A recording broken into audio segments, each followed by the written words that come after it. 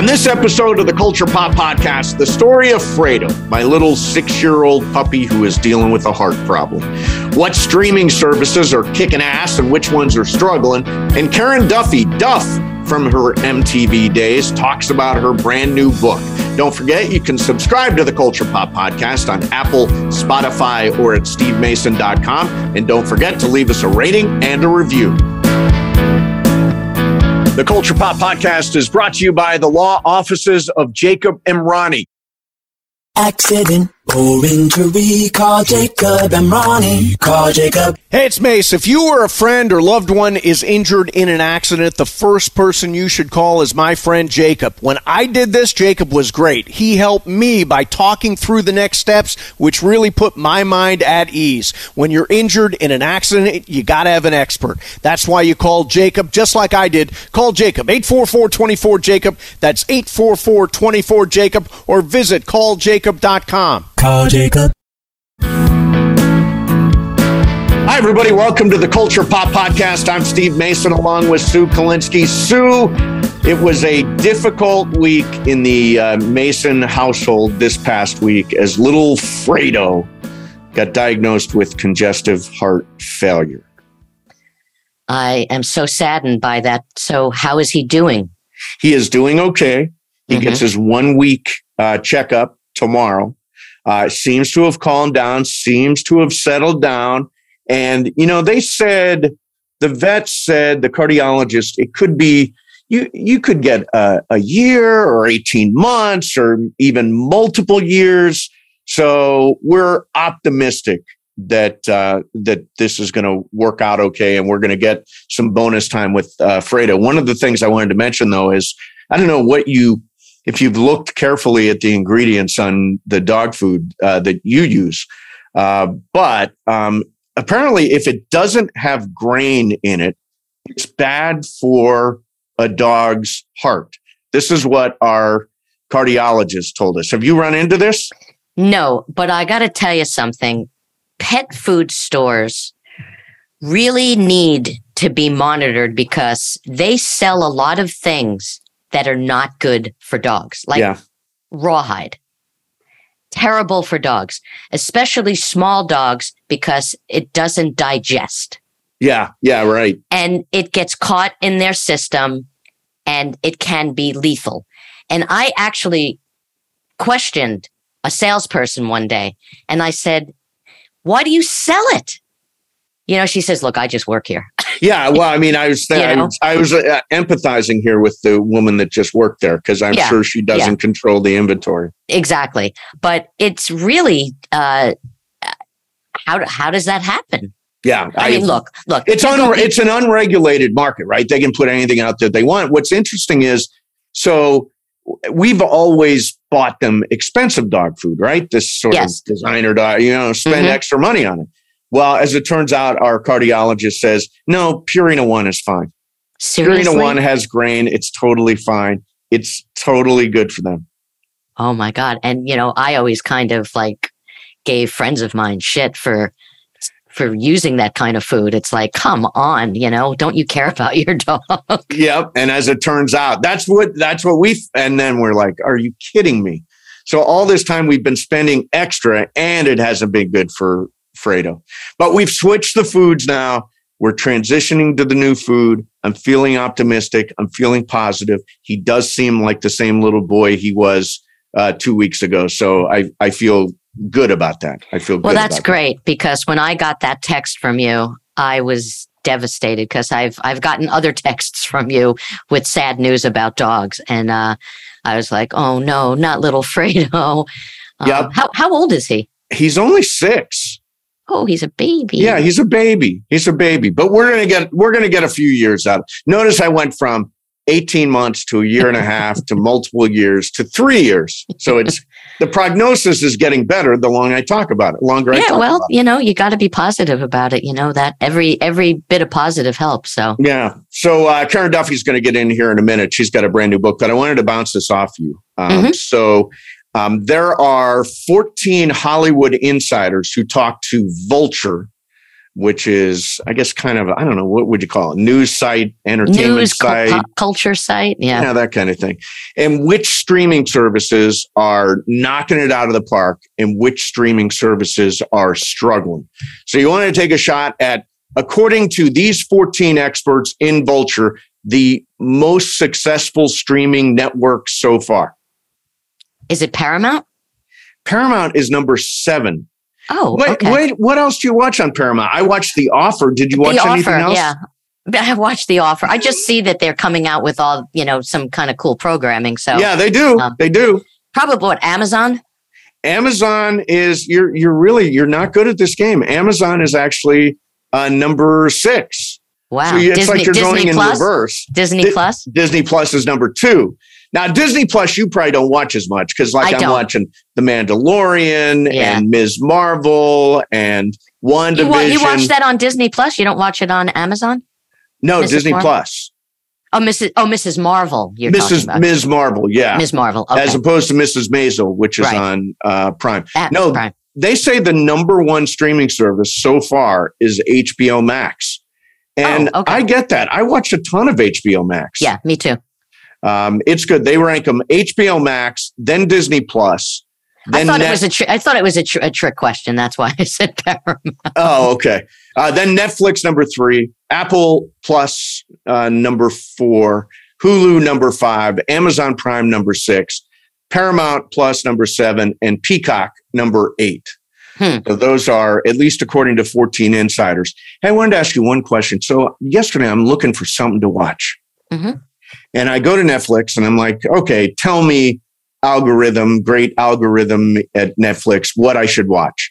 And up comes My Next Guest Needs No Interruption, which is the David Letterman talk show. Needs no introduction. What did I say?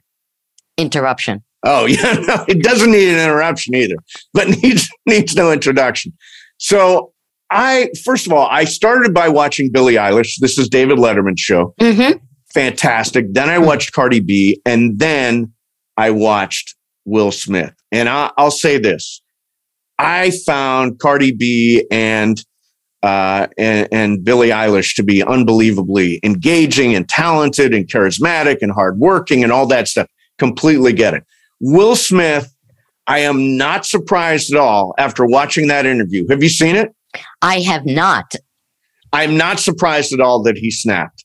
He seems like he's super, super wired up, and really aggressively on. And he talked about how he did ayahuasca 24 times in a 2-year period. And he said, and it really helped him to sort out his mind. I'm like, keep the ayahuasca away from me. Well, the fact that he had to do it 24 times, I kind of feel like it never stuck. Right. Who does it 24 times? Yeah, 24 times. He just kept going back after more ayahuasca.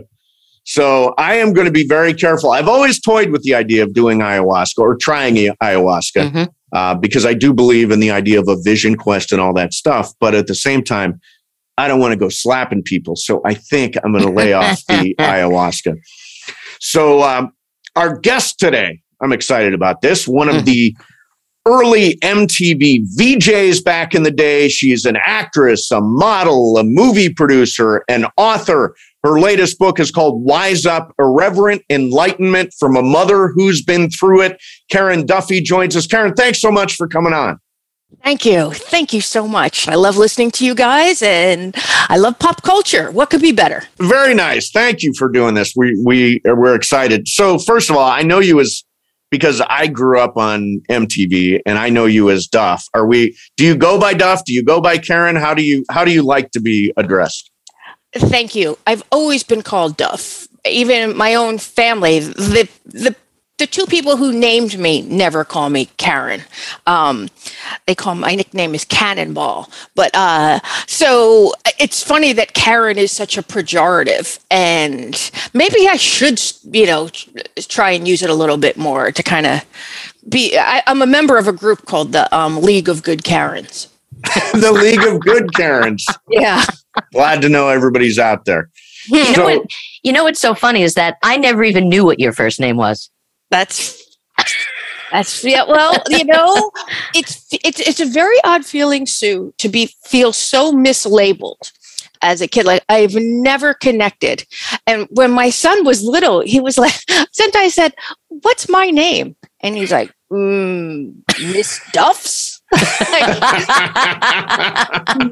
It's an odd thing to just Karen has all the charm of like a rusting tuna trawler crashing into your. It's like Karen, these two hard syllables clanking. So it was the third most popular name in the 1960s. So there are quite a lot of us. Yes, there are. So how old is your son? I mean, we're going to talk about the book, and the book is a series of letters to your son. How old is your son now? He's 18 and he just graduated from high school. So how does he feel about you writing this book and sort of making him, I don't know, the fulcrum of the whole thing? Well, it's interesting, Steve, because the book Wise Up is based on Stoic philosophy. And Stoic philosophy is just this most practical school of thought, which essentially is we can't control what happens. We can only control how we respond. And again, how can you argue with that? So it was a series of essays that I was writing with my partner, Francis Gasparini. And I just felt like I wanted the reader to feel so radiantly embraced by love that I thought, oh, this has got to be an epistolary. And epistolary is a collection of letters that the Stoics used to communicate. So it just fit, but I had to ask his permission. So who were the Stoics? So the Stoics were a group of philosophers about 20 centuries ago. Probably most notable would be Marcus Aurelius and Epictetus, who is my main man. Epictetus was a teacher of Marcus Aurelius, and his main thought is, if you make beautiful choices, you will make a beautiful life. And that reverberated through me like a firecracker in a cymbal factory. I'm like, yes, beautiful choices, beautiful life. How easy is that? So I wanted to kind of share the idea of this very practical philosophy, but in a humorous way that perhaps people who don't normally reach for a book about philosophy, it would be palatable and funny. And we wove in lots of crazy stories and lots of facts. So it was great fun. I have to say that I love the book so much. And Thank you, you know that I'm friends with Francis, right? Oh, no, I didn't. Oh, you didn't. I have known Francis for probably over 20 something years. And he's one of my favorite people. So when he told me about your book, I was like, oh God, absolutely. And I was saying to him that I feel like you have given your son and basically the world such a gift writing this book, because it's smart, it's funny, it's educational. There's a historical aspect to it. And I wanted to know, like, when did you become so wise? Well, that's very kind of you. I think I was always courageous. And with courage comes confidence. I didn't want to. My goal is to become less stupid every day. And after I graduated, I just felt like I'm going to just continue my education, but as a polymath, as an autodidact on my own. So I tried teaching myself Latin, and I take a lot of courses. When I was diagnosed with a degenerative neurological illness called sarcoidosis of the central nervous system, I can't move around as much. So I'm often still waiting for the medicine to kick in. And so I just dive in and take online classes and read. And so it's been great fun. I mean, we forget 80% of what we learned the day before unless we really write it down and practice. So tell me, so this is a disease of the central nervous system, is that right? Yes. Well, it can attack anywhere you have soft tissue. So I was diagnosed, right when I was on MTV. So I've lived with it for almost half my life. It's no picnic, but again, this is the hand I was dealt. So I kind of have to play it the best way I can. And do you think, like, I want to know, like, what inspired you to write this book, Letters to Your Son? Was there a specific moment where you were like, wow, this is something I have to do for him, for me, whatever? Well, it was interesting. I think Frances and I wrote this book as a collection of essays, but I was at a film festival and I'd been reading a lot of Seneca, and then Seneca was a great philosopher. One of my favorite quotes from him is, "Every new beginning comes at some other beginning's end." And I guess the end of this essay book, it turned into a book of letters, an epistolary, realizing that I could make it more intimate. Because when your books are not just like lifeless lumps of paper, I mean, they're minds alive on the shelves. So it's a dialogue. So I thought if Frances and I felt if we addressed it to one person, and somebody that I love very much, and somebody that I have easygoing, a great sense of humor. We joke around a lot. So that's why we addressed them to Jack. But what's funny is I, of course, asked his permission. But in Europe, actually in France, a parent can be sued by their child for posting about them on social media. So in case I had a litigious son, I thought, all right, well, I'm going to ask your permission. And I thought that was interesting. That is very interesting because, I come from the world of stand-up comedy, and I have taken many liberties with people in my life, and I've talked about them on stage. And even like working with Steve, because not only did we do this podcast, but we did a morning radio show in New York many, many years ago. And I remember saying like, oh my God, I don't know if I can actually say this stuff because they may hear it, and they may really, really be pissed off at me. But now it's like, we've got this thing where we'll occasionally talk about our spouses, and because our spouses, God bless them, don't always listen to the show. And so we can get away with saying certain things like, for example, I love the bit in the book about your special language for your family. Oh, yes, the Familect. The Familect. I love that because every household has a Familect. Now, does that come from, where does that idea come from? When did that start? Well, I think it is kind of organic when you have all these affectionate names. Like my son, when he would be in the crib, when he'd want to get out, he'd start calling for mom, and then he'd start calling me, "Hey, sweetheart. Hey, monkey. Hey, cookie." He would use all the names that he would hear my husband call me.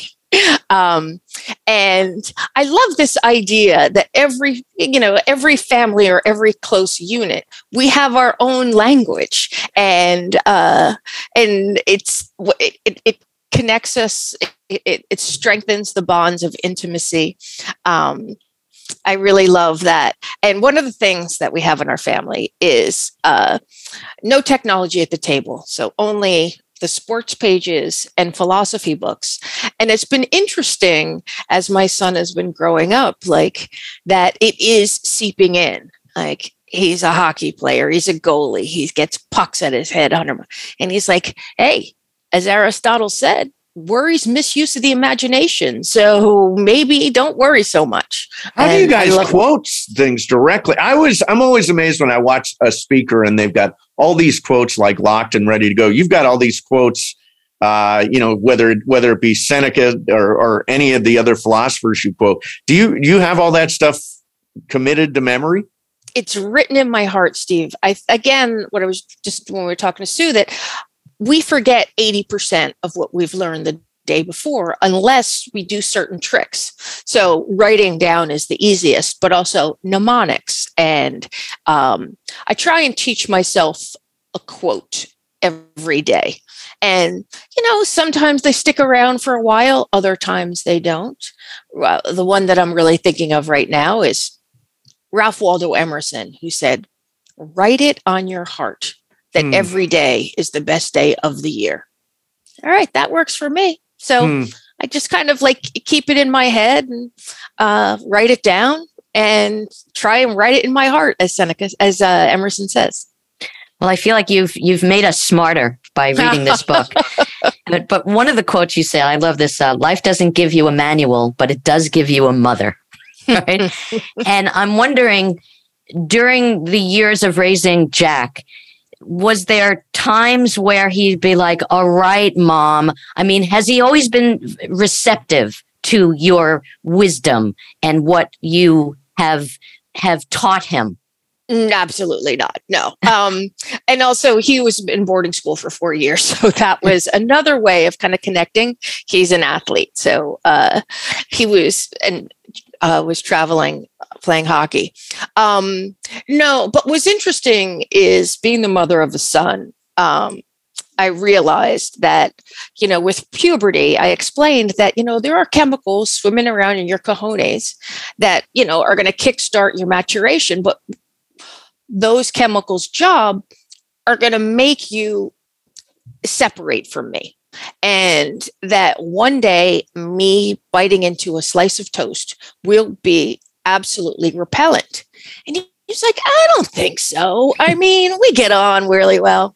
And one night we were out on the terrace having dinner, and apparently I bit into a corn of cob like Seabiscuit. And he's like, ugh, that's it. You were right. But I think it's good that I kind of warned him that finding me irritating is nature's way, because mothers are so incredibly awesome that nature had to create a chemical to break our bond, and that's testosterone, estrogen, progesterone.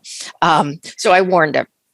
So I've always had this, Sue does not have any kids. I don't have any kids. I never thought, I won't speak for Sue. I never thought I'd be particularly good at it, but you say that this sort of new maturity is created when you have a child, right? I never thought I was going to have a kid. And it never really occurred to me. I guess maybe because I was a late in life parent, and I was kind of turned off by all of that, skeevy, overly parenting.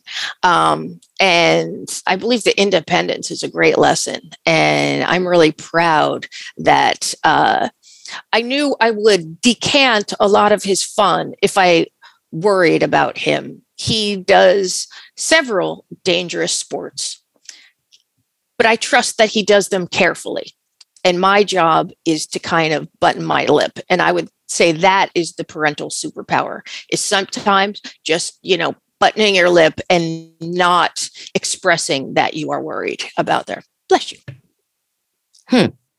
Thank you. Wait a minute. Did I sneeze on the show or off the show? I no, you pantomimed. Okay, good.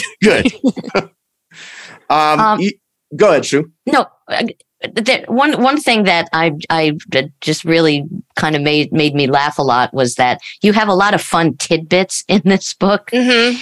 And sometimes it sounds like things that Peter Marshall would have read on Hollywood Squares. And you had to wonder, is this real? Is this true? Do I put an X there? But you have this one thing where you talked about in pagan Rome, they had no Bibles to use when making a solemn oath. Instead, they would grab their own family jewels and swear on their testes, which is where they get the word testify. Mm-hmm. How much research did you do, and how much did you just know? Well, thank you, Sue, because I started collecting these random facts in a book. I was working with a guy from Caddyshack, Rodney Dangerfield. Mm-hmm. I was working with Rodney Dangerfield on a movie that is so horrible, I wouldn't watch it if it was screening on my own corneas. It was called Meet Wally Sparks. a terrible movie, but the great thing was getting to know Rodney Dangerfield. And he had a spiral notebook that he looked like he'd been carrying it around for 50 years.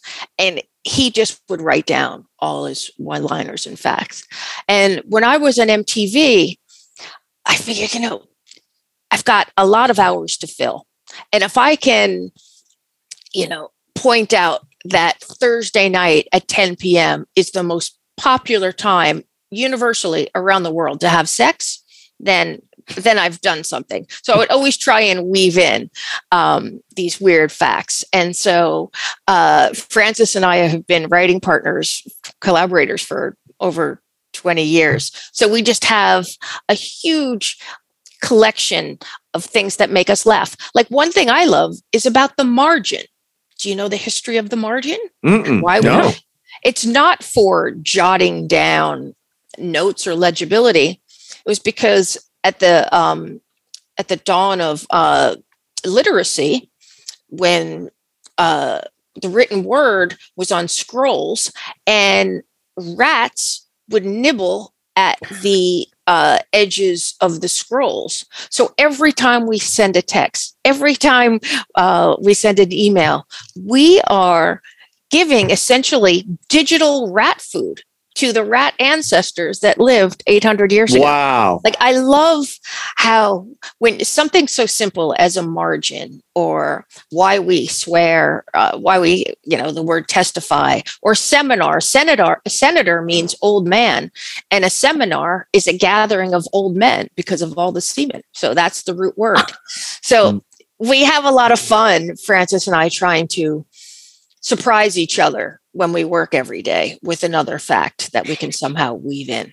Now, has this rubbed off on your son so much that he's giving you facts that maybe you didn't know?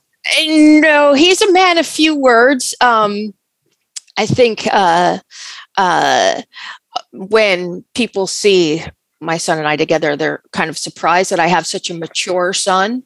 So no, he'll just be like, yeah, she's told me that a million times. Which is exactly the correct response. So you say that beautiful choices lead to a beautiful life, I think is roundabout the quote. Yes. You haven't always made the best choices. And in the book, you're kind of honest about the fact that you wanted to be straight up with your son, Jack, about it. Well, it's interesting, Steve, because I think parenting can be so performative. You're always like, I'm a good employee. I'm a good citizen. Well, no, I think he can learn more when I've actually fallen short and been a huge jackass is a great opportunity for learning. A great cataclysmic lesson within the past few years is I always felt that loyalty was a virtue, that you have to be, if you are a friend, it's a friend for life, and loyalty is a virtue. And then I realized, no, it's not when, you don't respect the person or the choices or who they are. It is absolutely your duty to weed your social garden. So I think it's important. We often try and cover up our mistakes or where we've screwed up. And I think we should be honest with ourselves and with our kids so they understand that we are fallible. And when they screw up, maybe they will be more open to coming to you. Yeah, it's like I grew up in a time where, children should be seen, not heard, which I think of that statement sometimes. And I can't believe that my parents subscribed to that. That was just it. I could never state my case about stuff because I was always wrong, you know? So it's, like I said before, it's such a gift to be able to be this open. And look, you're not to say that modern parents are all like you. You know what I mean? I think there are a lot of modern parents that still believe in the old way of doing things. So what was it like when you were growing up? What were your parents like? Oh, grew up in a big Irish Catholic family where I would say, yes, there was not, there was a absolute, the roles of parent were pretty much, they were omnipresent. They made all the decisions. And I think that's why, I flew the coop when I was 18, going, to Catholic schools and seeing women not have any power. I think that inspired me to try and, make a life for myself. It's interesting that, the word teenage, or the concept of like teenage is pretty recent. Like, it was coined in the 40s, and that really the whole idea of a teenage as a area of a segment, a demographic, was because of the Great Depression. The first people to lose their jobs were kids, because there were no child labor laws. So there were all these unemployed kids. So that's when they made compulsory education. And that was the first time that kids in the age from, say, 13 to 18 were actually together. Otherwise, they'd been out in agrarian lifestyles. So it's interesting. We think, well, teenage has been around forever, or weekend has been around forever. But these are actually relatively new concepts. I said the other night, and I've said this before, I read some story about somebody that tweeted and got a teenager, and I thought, boy, the philosophers could not have contemplated social media. What were your social media guidelines for Jack as he was growing up? Well, we, lucky for us, we have a place in Northwest Connecticut in the Berkshires where we still don't have cell phone service. Wow. So, from home, you can get onto a line and in school, but also like at his school, like they turn off the internet at 10 p.m. So I think that was a really smart way to grow up, especially he thinks that I am overserved in my media diet. He's the one who said, let me check how long you've been on. Like, let me look at your phone. It was interesting. He was joking around with me the other day, and he's like he goes, I knew at some point I was going to have to parent my parent, but I didn't realize I'd have to do it now.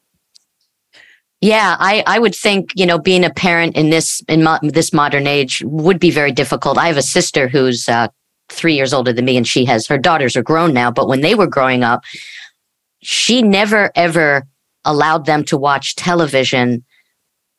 Like, they never watched TV. They didn't have a TV in their house. And I thought, wow, I mean, how do you get away with that, in the modern world, how do they not hate you for this? Because, they went to a public school. So they were out of the loop about a lot of things. And, they're grown now and they're great kids and they have children. But I couldn't even imagine that, because it skipped a generation. But I grew up with television, It's very funny. Mark Twain said, everything in moderation, including moderation. So, it's okay to go off on a Netflix binge, or, it's like, that is part of our humanity. I don't expect perfection. But it's just been interesting that, or possibly because I'm raising a male who doesn't have a lot of the pressures to feel popular, he has other ways that he feels good about himself. So I kind of at the beginning of the conversation mentioned MTV, and I was a child of the MTV age, and you were one of the people I saw all the time on MTV. What was that period of your life like? I mean, MTV, now it's a bunch of shows like Road Rules Challenge and stuff like. Then it was videos, and you were the VJ. What was that like? It was incredible, because prior to MTV, I was working at a nursing home. I was a recreational therapist, and my job was calling bingo and organizing the Frank Sinatra Appreciation Society. And I was, so it was like my job was to help this community where I'd been volunteering since I was 12. I went to college and moved back to New York and got the job that I loved. And I realized that working with the elderly, with people with Alzheimer's and dementia, that I had a skill set that was very particular for populations that had a short attention span. So everyone kept saying MTV's ruining the attention span. So I realized, well, that's perfect for me. So I had never been on camera. I had never had, I'd never been in broadcasting, but I made a video and sent it in unsolicited. I think that was on a Friday, and went in for a screen test. And again, I felt like I snuck into a party and was just waiting to get booted out. So I didn't take it terribly seriously. And then I wound up getting the job. And again, not taking it seriously, kind of understanding that I didn't write this music. I didn't perform it. There were a couple of VJs that seemed so precious. And I was like, hey, I'm just like you. And I'm a fan. So it was a ball. And it was an amazing experience. I still kept my job. I turned to becoming a volunteer at the nursing home because I felt that was something I was good at and that couldn't be taken away. And I could get booted out of MTV any minute. So I think having something that you do for love is great, especially when you're in a business that is so unpredictable. Yeah. Yeah. Well, listen, we love the book. It's called Wise Up, Irreverent Enlightenment from a Mother Who's Been Through It. Duff, thank you so much for doing this. Great meeting you. Great meeting you too. God bless Fredo. I'll say a little prayer to St. Francis, the patron saint of animals. And thank you. It was so nice to meet both of you. Thank you very much. There you have it. There is Duff. We don't call her Karen Duffy anymore. We've been given permission to call her Duff. We're part of the Duff Club. Exactly. And man, I wish I knew a couple of quotes. Just a couple of quotes. I know. Does any quote come to mind? If I say, come up with a quote, like, for example, she quoted Emerson. I can quote Emerson. Who you are is speaking so loudly, I can't hear what you're saying. That's one I remember. No, I don't have access to a lot of quotes. No, I really don't. You don't have access to them in your head, or you don't have access to them in life? Well, I can go online and access them. I can physically access them, but I'm not someone who can just spout out quotes like. Yeah, I always wanted to be one of those people. Yeah, me too. Wouldn't it be cool? Well, you still have time. Yeah, you still have time. I believe it's late. I've killed too many brain cells with the old Pluriesca. All right. Don't forget, you can subscribe to the Culture Pop Podcast on Apple, Spotify, or at stevemason.com. Leave us a rating and a review. Sue, thanks a lot. And we will see everybody next time on the Culture Pop Podcast.